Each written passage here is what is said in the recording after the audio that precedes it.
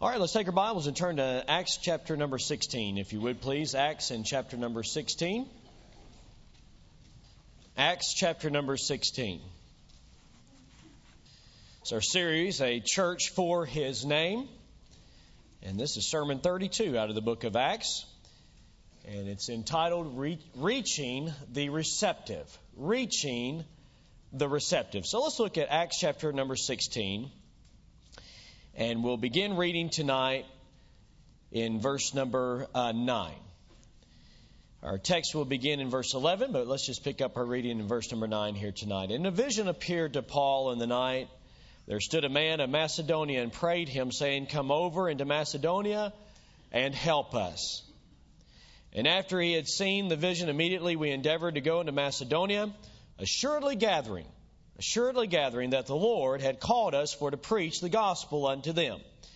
Therefore, loosing from Troas, we came with straight course to Samothracia, and the next day to Neapolis, and from thence to Philippi, which is the chief city of that part of Macedonia, and a colony, and we were in that city abiding certain days. And on the Sabbath day, we went out of the city by a riverside where prayer was wont, or that word wont there means would be like habitually or accustomed to be made, where prayer was wont to be made. And we sat down and spake unto the women which resorted thither. And a certain woman named Lydia, a seller of purple of the city of Thyatira, which worshipped God, heard us, whose heart the Lord opened, that she attended unto the things which were spoken of Paul. And when she was baptized, and her household, she besought us, saying, "If ye have judged me to be faithful to the Lord, come into my house and abide there." And she constrained us. And as a result of that, then they stayed in the house of Lydia. And that became really a base of operation for the gospel in Philippi. Now I want to look at just one other verse. In verse number 40. This is at the end of the chapter. This is after Paul and Silas have been in prison and then released. And now they are leaving the city, or about to leave the city. But look what happens in verse number 40. And they went out of the prison and entered into the house of Lydia. And when they had seen the brethren, they comforted them and departed. So that was in the house of Lydia. They comforted the brethren. They had seen the brethren, they comforted them, and then they departed. So there were others who came to Christ, and I believe that was a direct result of God's work in the life of a lady named Lydia. Look forward to getting into the message here tonight. May God bless the reading of His Word. As you're seated, we'll get into His Word here this evening. I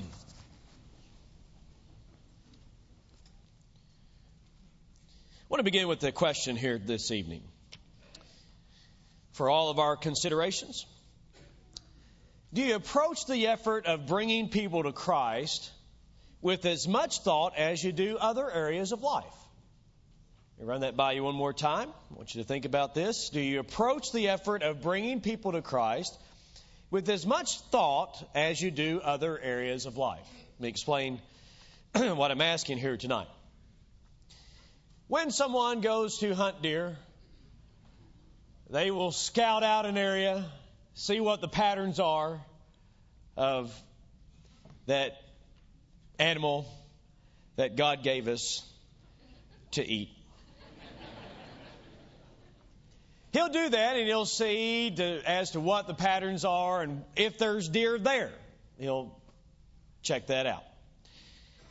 When men fish, women fish, families, boys, girls, we like to fish where the fish are biting. Isn't that right? Like to fish where the fish are biting. I've been on a lot of fishing trips when there were no fish. That's just an outing on a boat. That's all that is. I've had those days, and maybe you have too, whenever you're anxious to catch a fish, and maybe you fished all morning long and nobody's caught a fish, and I mean, you get kind of bored sitting there, don't you? Especially as a kid, I did, and there's only so long you can be entertained by watching a bobber just sitting there.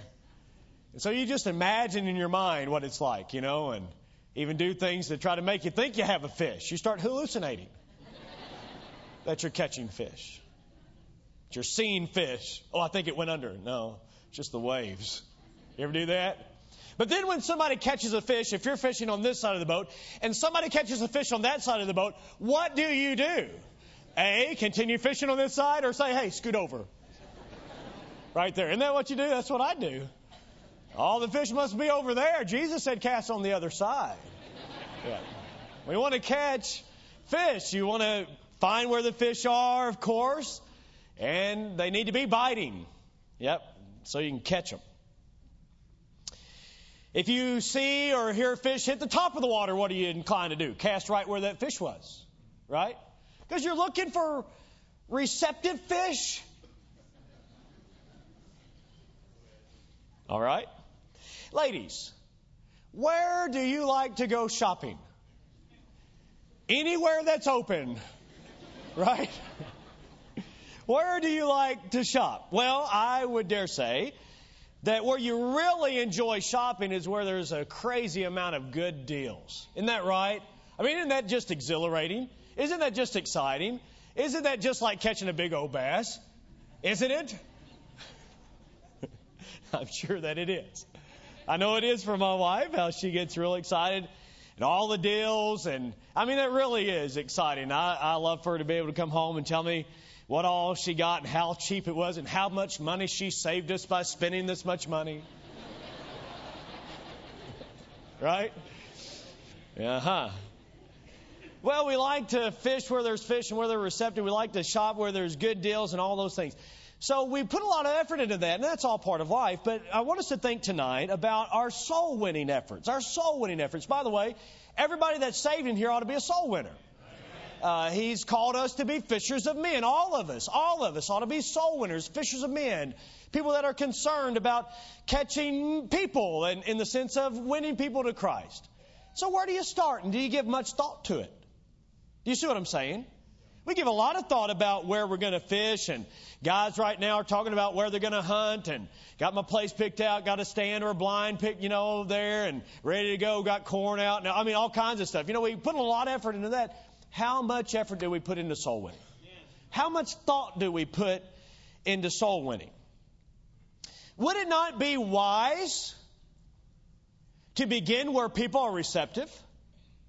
I mean, stop and think about it now. Would it not be wise to go soul winning where people are receptive?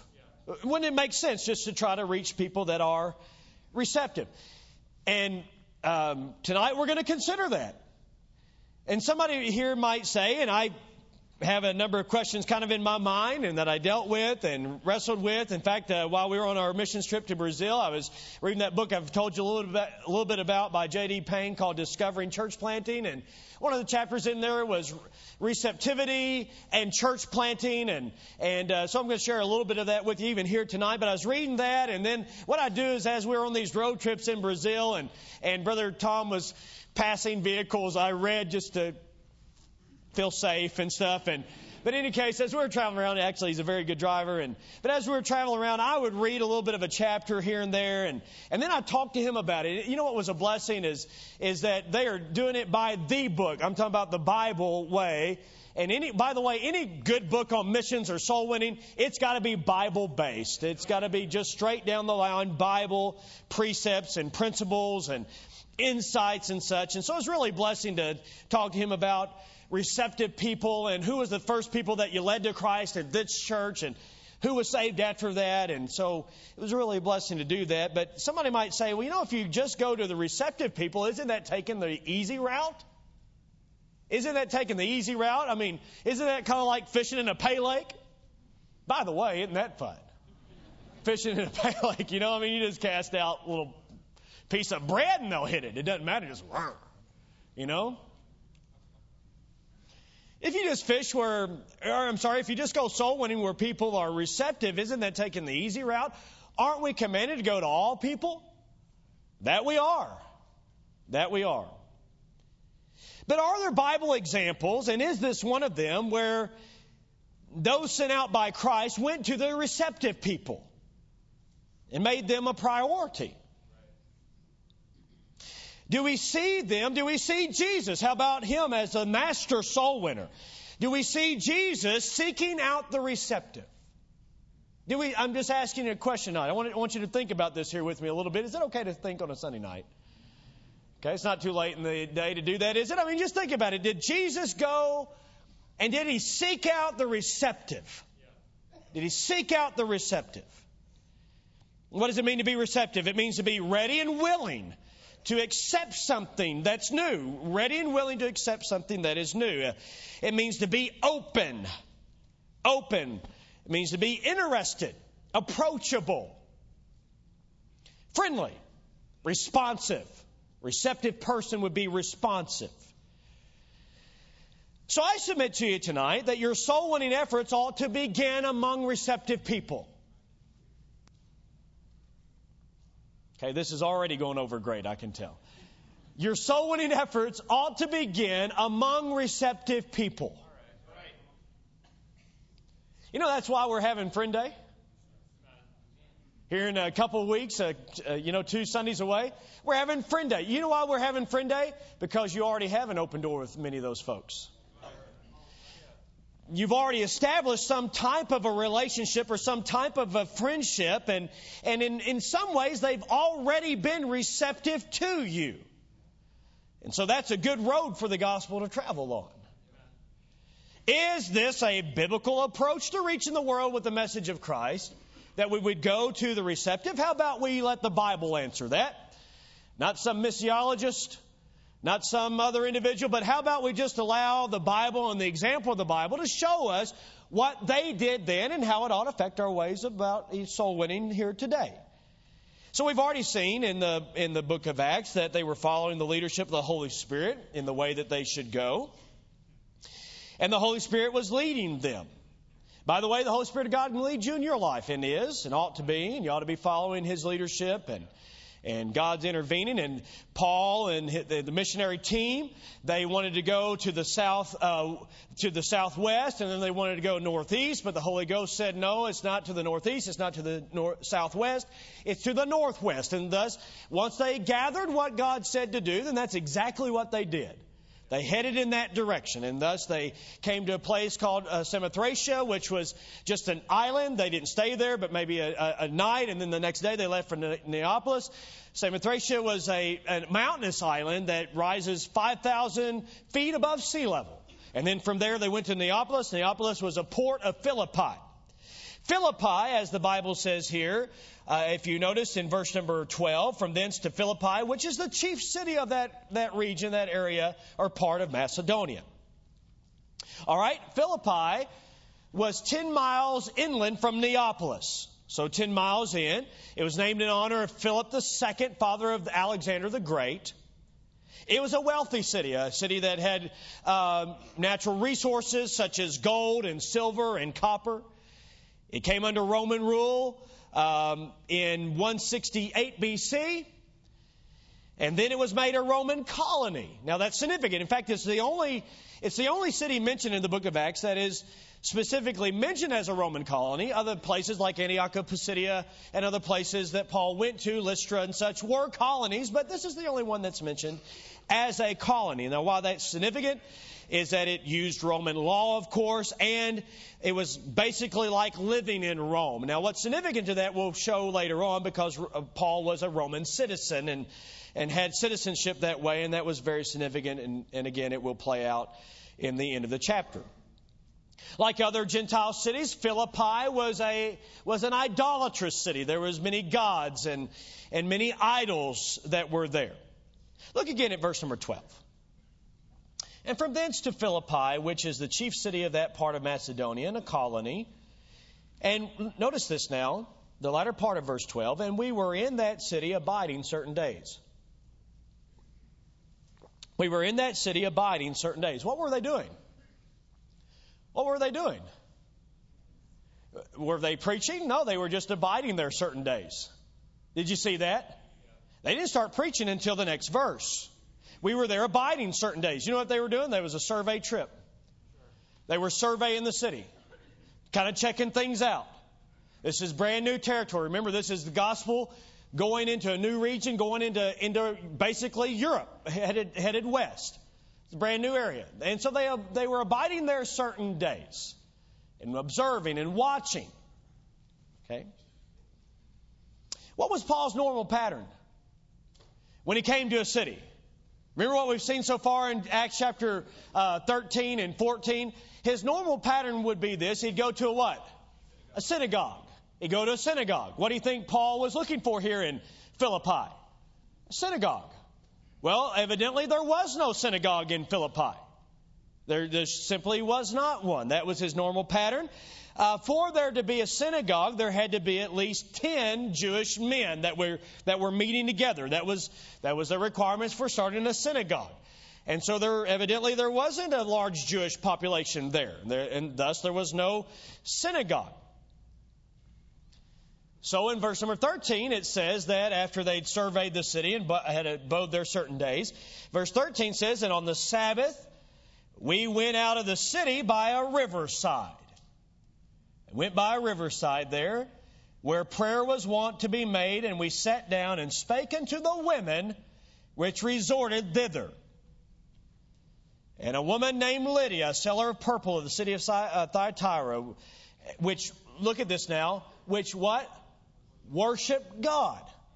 Do you see that? Which worship God, heard us. Okay, so I want you to get this now. This is significant. Remember, they're coming into the city. Remember, they're coming there to preach the gospel. As they come there to preach the gospel, they're looking for a place to begin preaching the gospel. Is this making sense to you? They're looking for a place to start. Where would you start if you're coming into a city? Well, they could have started really anywhere because everybody in that city needed Christ, right? They could have started just anywhere. They could have started there around the marketplaces and began preaching there. No doubt there was people there. This was a populated city. This was a military city. It was a colony. So they could have started there. But they didn't start there. Why not? They were looking for something. They were fishing for something. They were looking for people that would be receptive. So there was no Jewish synagogue there. So since there was no Jewish synagogue there, then they heard about it. I don't know how they heard about this, but they heard that outside of the city, along a river, there was a group of ladies that were meeting there. Now, why would they go there? Well, maybe these were Jewish ladies. It was the Sabbath day, obviously. Did you see that? These ladies were observing the Sabbath. I'm just trying to show you that Paul's approach is that he was looking for people that would be receptive to the message. And so he came and saw that here's a group of ladies that were meeting and that they were meeting on the Sabbath day. And so evidently these were at least God-fearing people. These may have been Gentiles ladies. I would say that Lydia was most likely a Gentile lady. She was from a place called Thyatira. Thyatira will show up later in your Bible in Revelation chapter 2, and a city that was a church that was started there rather. But maybe there in Thyatira, or maybe since she came to Philippi, Lydia at least became a believer in the one God, the God of Israel. And thus she left polytheism, the belief of many gods, to monotheism, the belief in one God. Okay? And so Paul saw that here's a group of God-fearing women that were meeting there, and they were praying. And this was their custom. And so Paul looked at this and said, this is the right place to start. Now, you and I might not have chose that. But that's why we're here to learn from the example. And so he said this was the right place to start. Okay, let's learn just a little bit more here. Thyatira was known for the manufacturing of purple dye. They had certain resources there from which they were able to use the dye to dye clothing and such as that. And this would have been wealthy clothing, royalty or wealthy clothing. Do you remember in Luke chapter 16 how that the rich man, he was clothed very well and in purple? Remember that? And so in their day and time, that was a great commodity and a great resource. Lydia, it says in verse number 14, that she was a seller of purple. So she had some type of a business whereby she sold and traded and did business with these clothing, this expensive line of clothing. It's most likely that she moved to Philippi for work. and thus she was in a transition. I just want to put it on pause right here to say this. People that are in transition oftentimes are very receptive to the gospel. Here's a lady who was in transition. And so she'd moved to Philippi, evidently for work. And she worshiped God. Look at verse 14 again. Which worshiped God, heard us. Now here, this is significant. So Paul's looking for receptive people. God is working at the same time. Are we not laborers together with God? Is it not that we plant and another maybe waters, or another has planted and we water, but who is it, my friend? Who is it, church, that gives the increase? It's God. It's God that gives the increase. So what we see here is we see that God is at work in the heart of this lady who fears him. Hey, wait a minute. Let me ask you something. Don't you remember Cornelius? Remember how Cornelius was a God-fearing Gentile man? And he worshiped God, and he prayed, and he fasted. And yet, even though he was very religious, he was still lost. And how that God worked in Peter's life and sent Peter that direction. And he brought Cornelius and Peter together so that Cornelius could hear the gospel. That's exactly what's happened in Lydia's life. She's a God-fearing woman who is praying to God, no doubt often as it is pointed out here.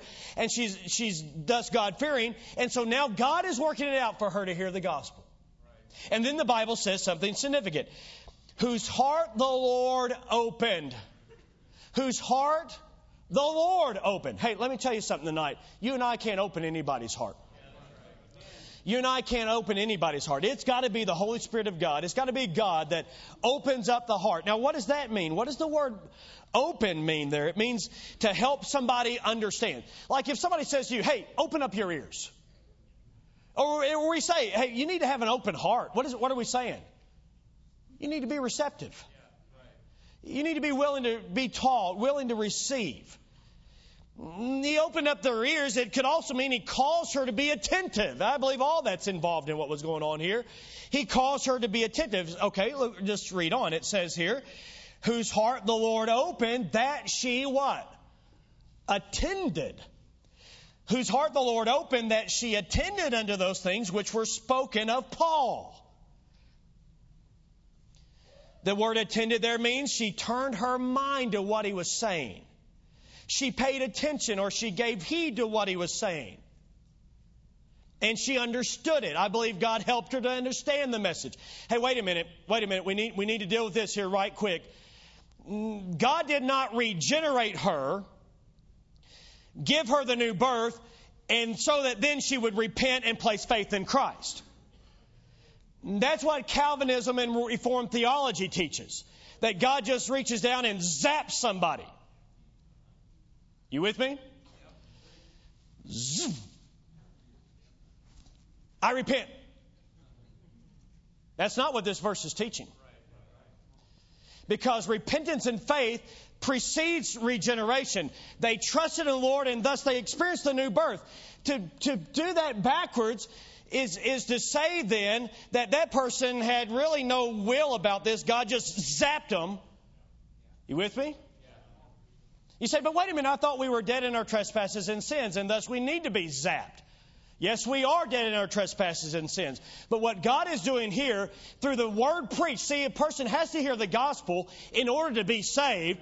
They have to hear the gospel for God then to begin to open up their heart and basically simply to do this, to cause them to be attentive. And also, I believe the Holy Spirit of God can help a person understand the gospel so that then they can make a choice. I'm either going to accept this as true or I'm going to reject it as false. And so here is God working in the heart of a lady that was fearing him already in the sense of at least acknowledging there's one God. She was receptive to that truth, and thus God is giving her additional truth, my friend, helping her to understand the message of Jesus Christ. And as a result of that, she was convicted of her sin. She recognized that she was lost, and it doesn't spell it all out for us right here, but basically it's to say this: she was saved. How do you know she was saved? Well, she got baptized. Only saved people get baptized. Believer's baptism. So God worked in her heart, brought her to an understanding of Christ. Notice verse 15. And when she was baptized, and what? Her household. Remember, they're speaking to others that are there. Who's her household? Well, it may have been servants. It may have been members of her family, a son or a daughter. I don't know. It doesn't spell it out. It just simply says her household. She maybe was a wealthy individual and had servants. Either way, it says her household. And so people who knew her came to know Jesus. People who knew Lydia also had the opportunity to come to know Jesus because Lydia now knew the Lord Jesus Christ as her Savior. And as a result of that, the latter part of verse number 15 just simply indicates that she urged the missionary team to abide in the house there. So here's a Gentile asking a Jew to stay in the house, and that's fine because God changes things. It's exactly what happened with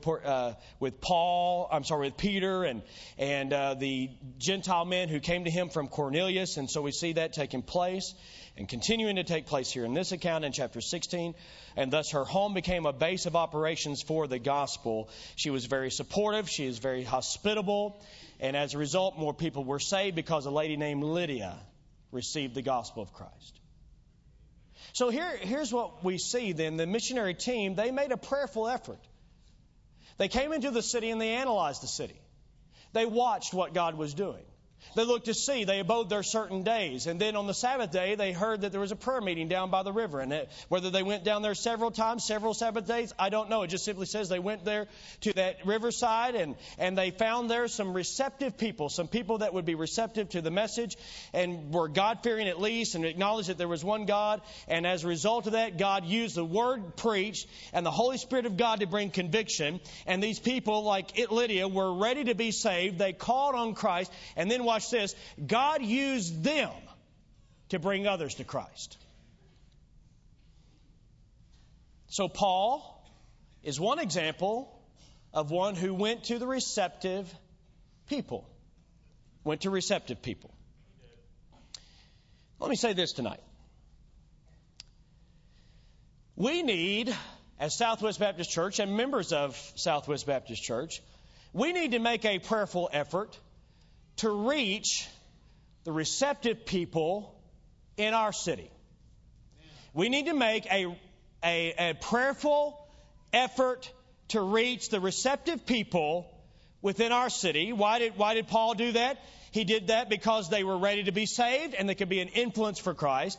And so the reason they did it then is the same reason we need to do it now, is that there are people in this city who God has already done a work in their heart, and they're ripe.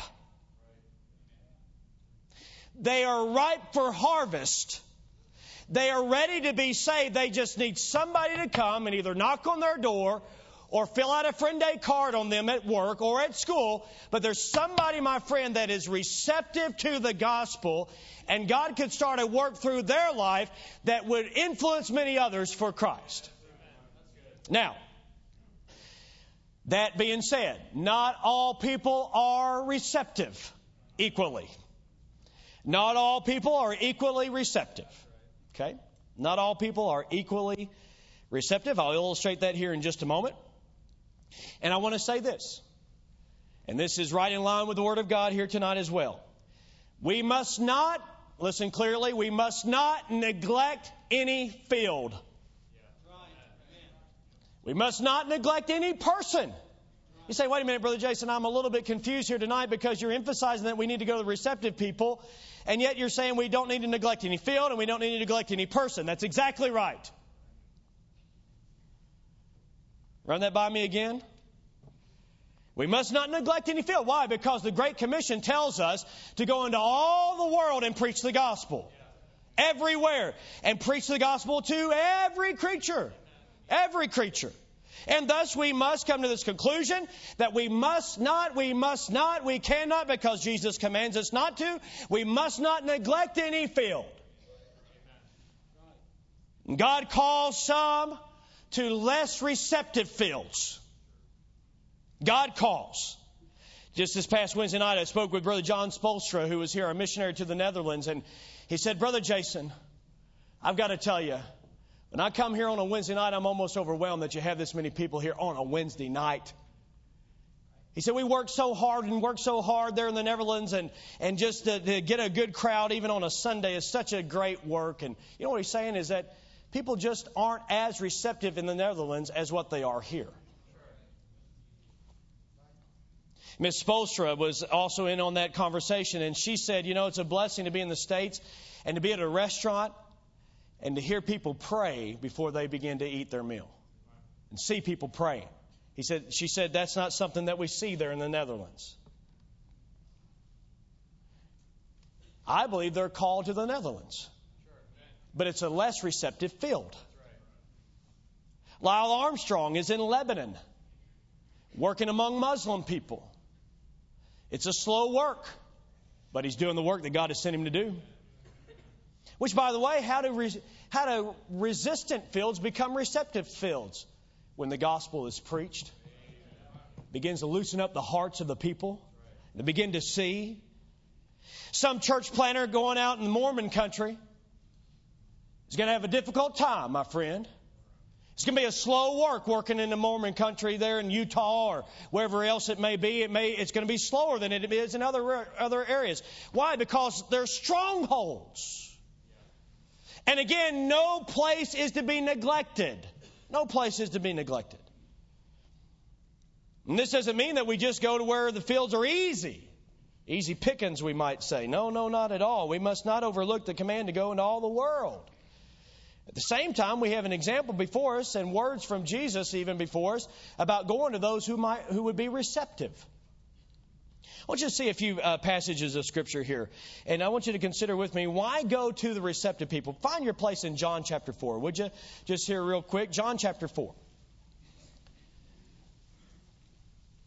John chapter 4. Let's look at this and then illustrate this here tonight. Make some application for us. John chapter 4, verse 35. This is where Jesus was at the well there and led the woman of Samaria to Christ, to salvation. His disciples had been on a journey to get food. Ran down to Subway or somewhere and coming back. Just kidding, and they said, "Aren't you hungry?" And he said, "I have meat to eat that you know not of." And they said, "Somebody already bring him something to eat?" He wasn't thinking physically. He had a job to do. Well, in verse number 35, he says to his disciples, "Say not ye that there are yet 4 months, and then cometh harvest? Behold, I say unto you, lift up your eyes, look on the fields, for they are white, all ready to harvest." You see that? He says, lift up your eyes, look on the fields, they are white. In other words, they are ripe. They're ripe and all ready to harvest, Jesus said. Let's read on. "He that reapeth receiveth wages, and gathereth fruit unto life eternal, that both he that soweth and he that reapeth may rejoice together. And herein is that saying true, one soweth and another reapeth. I have sent you to reap that whereon you bestowed no labor. Other men labored, and ye are entered into their labors." You see what Jesus is saying? He's saying, listen, I want you to understand this, disciples. Don't say it's going to be 4 months and then harvest comes. He says, I want you to understand this. People are ready right now. People are ready right now to be saved. Okay? All right, so why go to these receptive people? Let me give you these reasons. And again, J.D. Payne mentioned some of these things, and I just want to draw it to our attention, bring it to our attention rather. But I want you to see this. Number one, it follows Bible example. Going to receptive people follows biblical example. Listen, Jesus went to receptive peoples. Jesus met with Nicodemus secretly at night. You know why? He was receptive. Jesus went to Samaria. Do you know why Jesus went to Samaria? There was a woman there who was receptive. Jesus was accused of being a friend of publicans and sinners. You know why he was accused of being friends of publicans and sinners? Because he was a friend of publicans and sinners. Do you know why Jesus was a friend of publicans and sinners? Because they knew that they needed him. He came to all people, but the Pharisees didn't think they were sick.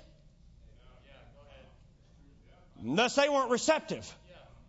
And thus a Nicodemus and a Joseph Arimathea and a Paul were the exceptions, not the rule, because they were hardened against the gospel.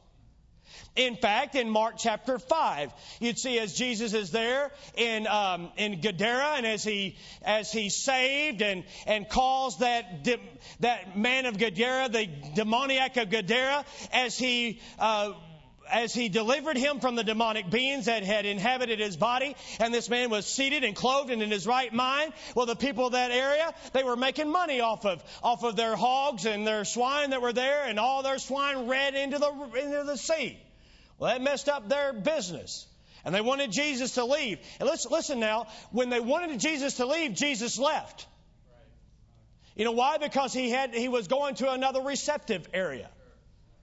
Okay? In Mark chapter 6, Jesus is in Nazareth, his own hometown, and yet they were unbelieving there, and Jesus was amazed at their unbelief, and he couldn't do works there. He didn't do works there because of their unbelief, and thus Jesus left there, and he went to another receptive place. Look in your Bible, if you would, please, at Mark chapter number 6. Mark chapter 6 and verse number 11. Mark 6:11. Look what Jesus told his disciples to do. I'm just trying to show you something here tonight. I think that'll be helpful to you if we can tie it all together in Mark chapter 6 and verse number 11. Look what it says as Jesus is sending out his disciples, and he's giving them instructions about how they're going to the cities and what they're to do. And look at verse number 11. Look at verse number 10. And he said unto them, in what place soever ye enter into a house, there abide till ye depart from that place. And whosoever shall not receive you, what did he say? Whosoever shall not receive you, nor hear you, when you depart thence, shake off the dust under your feet for a testimony against them. Verily I say unto you, it shall be more tolerable for Sodom and Gomorrah in that day of judgment than it is for that city. You know what he's saying to them? Listen, when you come into the city, and in fact in Luke's account, I like what he says there in Luke's account. If you come into a house and you say, peace be upon this house, and you begin to share with them the Word of God, and they're receptive, Jesus said, you stay in that house because, listen, here's a key term. The Son of Peace is there. That's the terminology that Jesus uses. The Son of Peace is there. The person of peace. In other words, they're receptive to the Word of God. They hear the Word of God, and they become hospitable to you, and that you're to stay there. But if you come to a certain house, and they're not receptive to you, then just move on to another house. Just move on to another place. Did you hear what Jesus is saying? What is Jesus saying? Jesus is saying this: go to the receptive people. Go to the receptive people. Go to where they are. Go to where they'll listen. And if they'll listen, then the Son of Peace is there. I submit to you tonight that Lydia was a daughter of peace. Lydia was a daughter of peace in the sense that she received the message that they were preaching, and she said, please, stay in the house. Let me take care of you. Let me be a blessing back to you. You've been such a blessing to me by way of sharing the gospel. Let me be a blessing back. She was a daughter of peace, just like Jesus said, when you go, you'll run into some sons of peace. Some people that will be receptive to the message. Paul had already demonstrated this in the way that he approached ministry. Listen to me. Do you remember when Paul went into Antioch of Pisidia, and he went to the synagogue first, and then at the synagogue his message was what? Rejected. Paul didn't fold up his arms and say, well, fine then, I'll stop the ministry. No, rather what he did is he turned to the Gentiles. Why? Listen, why did he turn to the Gentiles? Because the Gentiles were receptive. And people were saved. And then as persecution came, Paul left town and went to Lystra. And persecution came and he left town and went to Derbe, and on and on. We see Paul just moving around. Why? Because he's scared of persecution?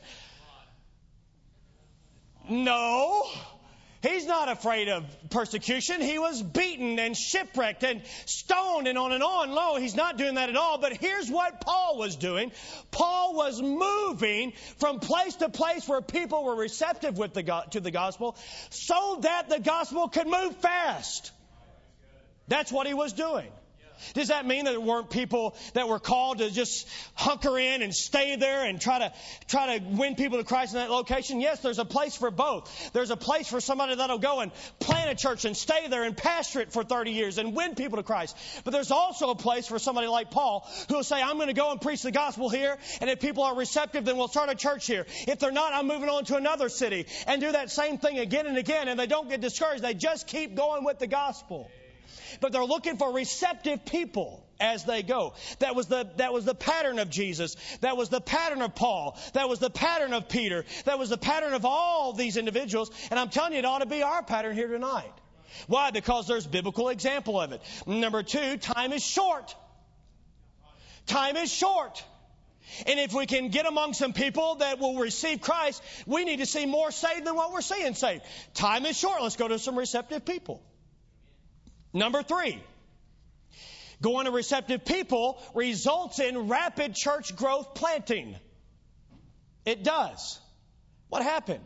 Lydia came to Christ, and then her whole household came to Christ. And then others came to Christ. And a church was started in Philippi. And then a Philippian jailer was saved. And then his household was saved. You see, listen, Paul didn't believe he had to stay in that city till he won every person to Christ. He stayed in that city long enough to find a person of peace or a son of peace or a daughter of peace that he could lead to Christ. And then he stayed there maybe as long as he could, but then he moved on. But then that person led another person. And then that person led another person. And that person, another person, that person, another person. And this gospel message traveled rather quickly. Okay, let's put it in terms where we live, or where modern missions is. The Philippines have been a very fertile field. A lot of people have been saved in the Philippines. We have people in our church tonight that are from the Philippines, saved in the Philippines, moved here. You know, some people have the mentality, there's too many missionaries in the Philippines. Let's not send any more missionaries to the Philippines because they're evangelized. Same mentality exists about Mexico. Way too many missionaries down in Mexico. In fact, we may need to bring some of them back. We don't need another missionary to Mexico because, there's just too many missionaries going there. Or South Korea has also experienced quite a bit of growth and such. And so we don't need to send missionaries there. We need to send them to least evangelized areas of the world. Well, yes, we do. We need to send them to both. There needs to be more missionaries sent to the Philippines. You know why? Because it's ripe. It's ripe. You know what's happening in the Philippines? People are being saved, they're being trained, and they're being sent out from the Philippines to go to Cambodia and going to Sri Lanka. In fact, just this week, coming up this week, a Filipino missionary being sent out from a Filipino church is being sent out from that church to go to Sri Lanka and be around and among the UNRUs, our sent missionary there in Sri Lanka, sent from this church. Hey, I'm telling you, God's doing a great work, and it's not all from the West. God's doing a great work in the East, in the Southeast, and He's doing a great work in the Orient. People are being saved in China. People are being saved in India. People are being saved in the Philippines. And they're eager and they're hungry and they want to work for Christ. Hey, I'm telling you, that's a receptive place. That's a good fishing hole, if I could just put it in that terminology. That's a good place to go because people are hungry and they want to hear the Word of God and can be saved, and a movement can take place through them. We ought not to neglect those places. In fact, we ought to gravitate that direction. It's like we're fishing over here and we're not catching anything. Hey, I'm fishing over here. We're catching them there. Are you with me? Yeah. But if you're called, if you're stationed by God to fish right here and you haven't caught any fish in years, but you know you're where you're supposed to be, then stay right there. William Carey fished a long time in India, never saw any converts for several years. But then one person trusted Christ. And then another, then another, then another. And now if you go to India, listen now. South India is a lot more receptive to the gospel than what North India is. North India is like a whole different country, very hostile, very aggressively against the spread of the gospel. And South India has that element as well, but not like North India. Do you know why? Because a man went and was faithful to preach the gospel, even to resistant people, because God called him there. And I appreciate the tenacity of William Carey, who said that God wants to use us and He wants to use means to reach the heathen. And John Ryland stood up and said, young man, when God wants to save the heathen, He'll do so without the help of you or without me, because of his strong Calvinistic thinking. But William Carey said, no, wait a minute, God wants to use us. He's got to use us. The word has got to be preached. And he went, and as a result, people were saved. And now there's a church planting movement in the South. Another reason that we ought to go to receptive people is because our resources are limited. Make the most of what we have available to us. And then I think just wise stewardship says, we ought to really pray about this region because they're receptive here. You know, that's exactly what Paul did. He went and surveyed the city. He didn't start it in the marketplace. He didn't start it in the business place. He didn't start it in the military precincts. He didn't start anywhere there in the city of Philippi. He went outside the city to a little gathering of some ladies who were praying. He said, I believe this would be a perfect place to start.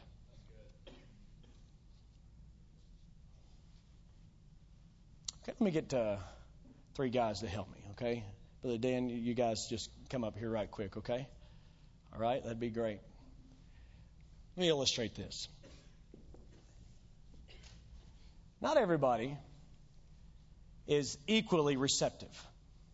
Okay, we're going to let Brother Dan represent a receptive person. And so he's going to smile. Okay? He's receptive. He's friendly. Brother Luke is going to represent a person that's just apathetic. Apathetic to the gospel. And so just no expression. What? Are you smiling? I'm sorry. He's trying. He's way too cool. He doesn't really think he needs this gospel thing. Now, Gabe, he's hostile to the gospel. Mean. That's working. It's working pretty good. So we have missionaries who come. Brother Koster, how about you come and be a missionary? Right? Now let me ask you something. As Brother Koster comes up, he cares about the gospel, cares about people. He works with these three guys at his job place. Right? He works in a correctional facility. And he works with these three people. Okay, so we have one that's very friendly and outgoing. We have one that's just kind of apathetic. One is, mean. Let me ask you something. Who most likely is going to be most receptive?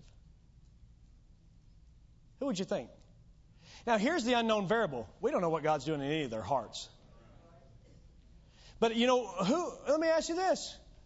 Who's he supposed to go to? All of them. Isn't that right? He is called of God, just like you are, to go to all three of them. And no doubt in the course of his time at work, he'll go and he'll befriend. Go ahead and befriend. Okay, he'll go and he'll befriend. And he gets a warm reception there. He goes to the next one, and there's just not much reception there.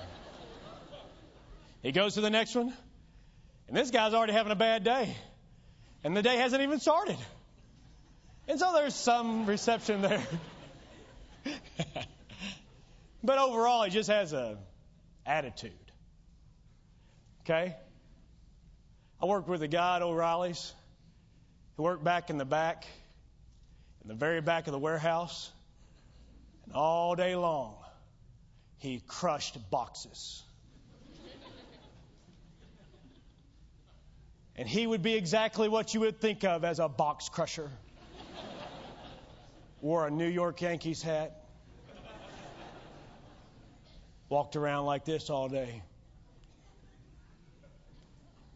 Talked to nobody. Just there in the back, putting boxes in, pushing a button.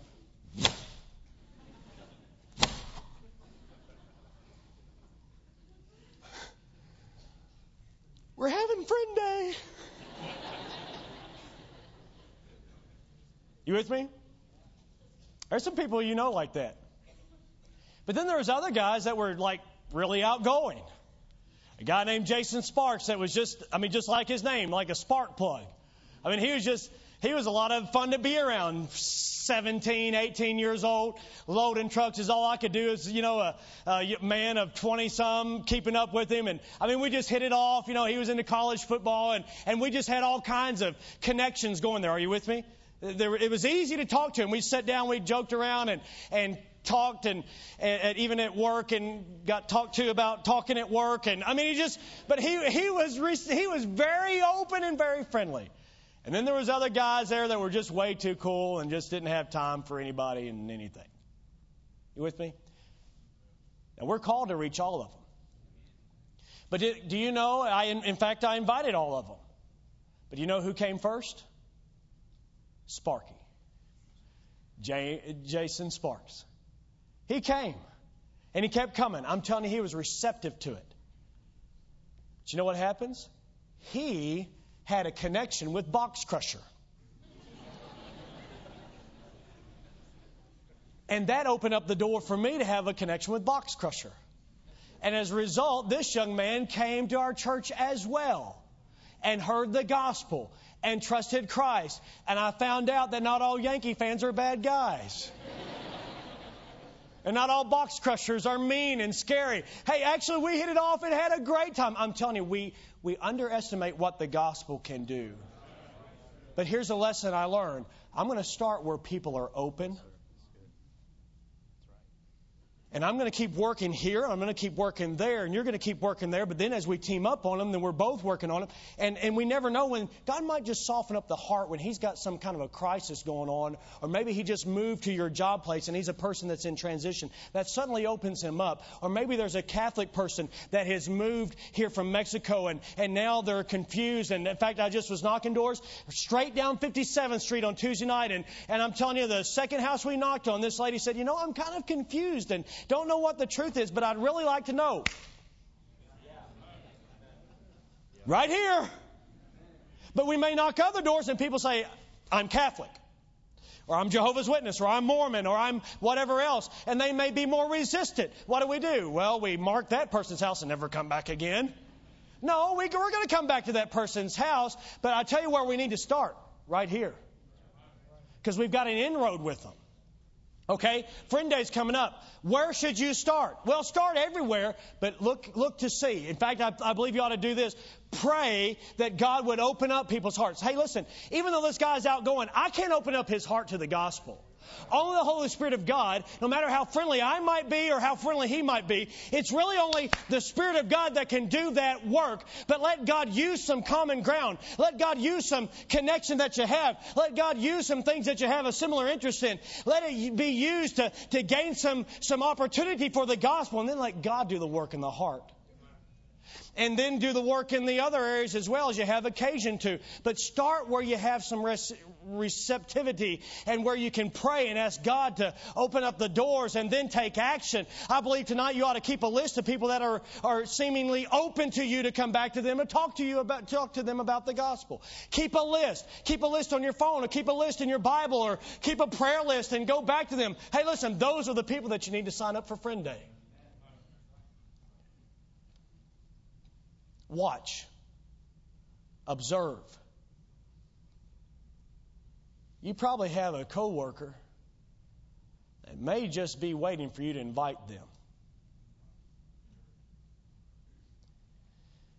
Do you give as much thought to reaching this next generation or your generation? Do you give as much thought to this as you do to this? And other avenues of life. If Jesus has called us, and He has, to be fishers of men, we need to follow His example and the example of the men in the book of Acts and watch what they did and follow it. What happens then? He gets saved. He's a person of peace, or he's a son of peace. You know what he's going to do? He has a number of friends. Micaiah, Jeremy, y'all come. He has a circle of friends that Brother Kosher didn't even know. They're over here. Listen to me, Micaiah, you and Jeremy just come over here. Brother Kosher has led Brother Dan to Christ. Brother Kosher doesn't know these guys, but he does. So now these individuals have an opportunity to come to know Christ because he worked in the heart of a man that was receptive to the gospel. And then they know people that he doesn't know and that he doesn't know. And then this thing just begins to multiply. That's church growth. That's salvation. That's the gospel going everywhere from everywhere. And we've got to have that mentality and do it even intentionally and praying about it and asking God to guide us in the way. Why? Why go to the receptive people? Well, They need to be saved. Number one, they need to be saved. Number two, through his life, other people can be influenced for Christ. But while going to the receptive, don't neglect the ones that are apathetic and the ones that are even hostile. Just keep going to them. And what God does is begin to work in that heart so they move to the place of being open to the gospel. Thanks, guys. I appreciate it. I want you to think tonight, and maybe even write down the name of somebody that you know, that you believe to be in this category of being receptive to the gospel. I want you to think about it and maybe even jot down or make a note that this week or next week, as God opens up the opportunity, that you're going to talk to that receptive person. Who do you know that is receptive? Who do you know? Say, well, I don't know anybody. Then get out and meet people. Get out and meet people. I've got to remember that because churches are not planted in the church office. It's as we get out there, talk to people. I'm telling you, Tuesday night, just right off the bat. You know, it's one of those times like when fishing, you think, hey. Huh, you with me? Just like that, 2 hits right off the bat. I believe we live in an area that is receptive to the gospel. People are friendly here in Oklahoma. You know what that means? We have a great opportunity. We need to make the most of it. Father, we pray you'd help us do that.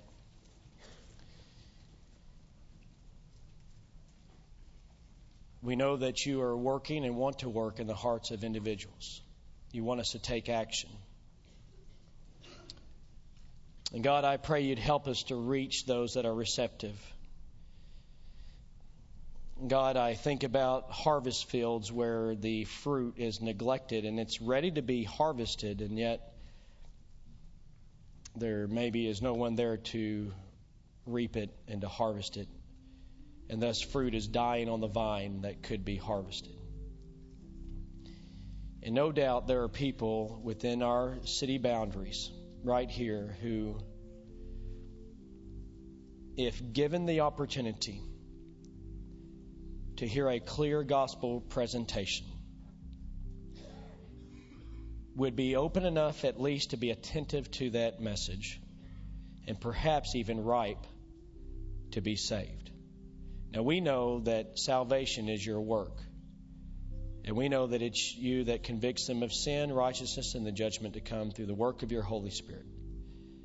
But I pray that you'd help us, God, to move, and that even quickly, to those that are in need.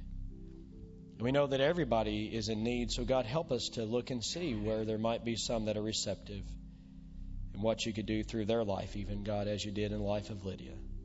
And Lord, I pray that you would help us in this invitation and help us all, God, to think intentionally and to think prayerfully about a person that would be open to hearing a gospel presentation. Please help us, Lord, as we prepare for Friend Day. It certainly is not a solve-all. It's not going to be the end of all that we do, but it certainly is a good opportunity for us to try to reach someone that is receptive. I pray this in Jesus' name. Amen.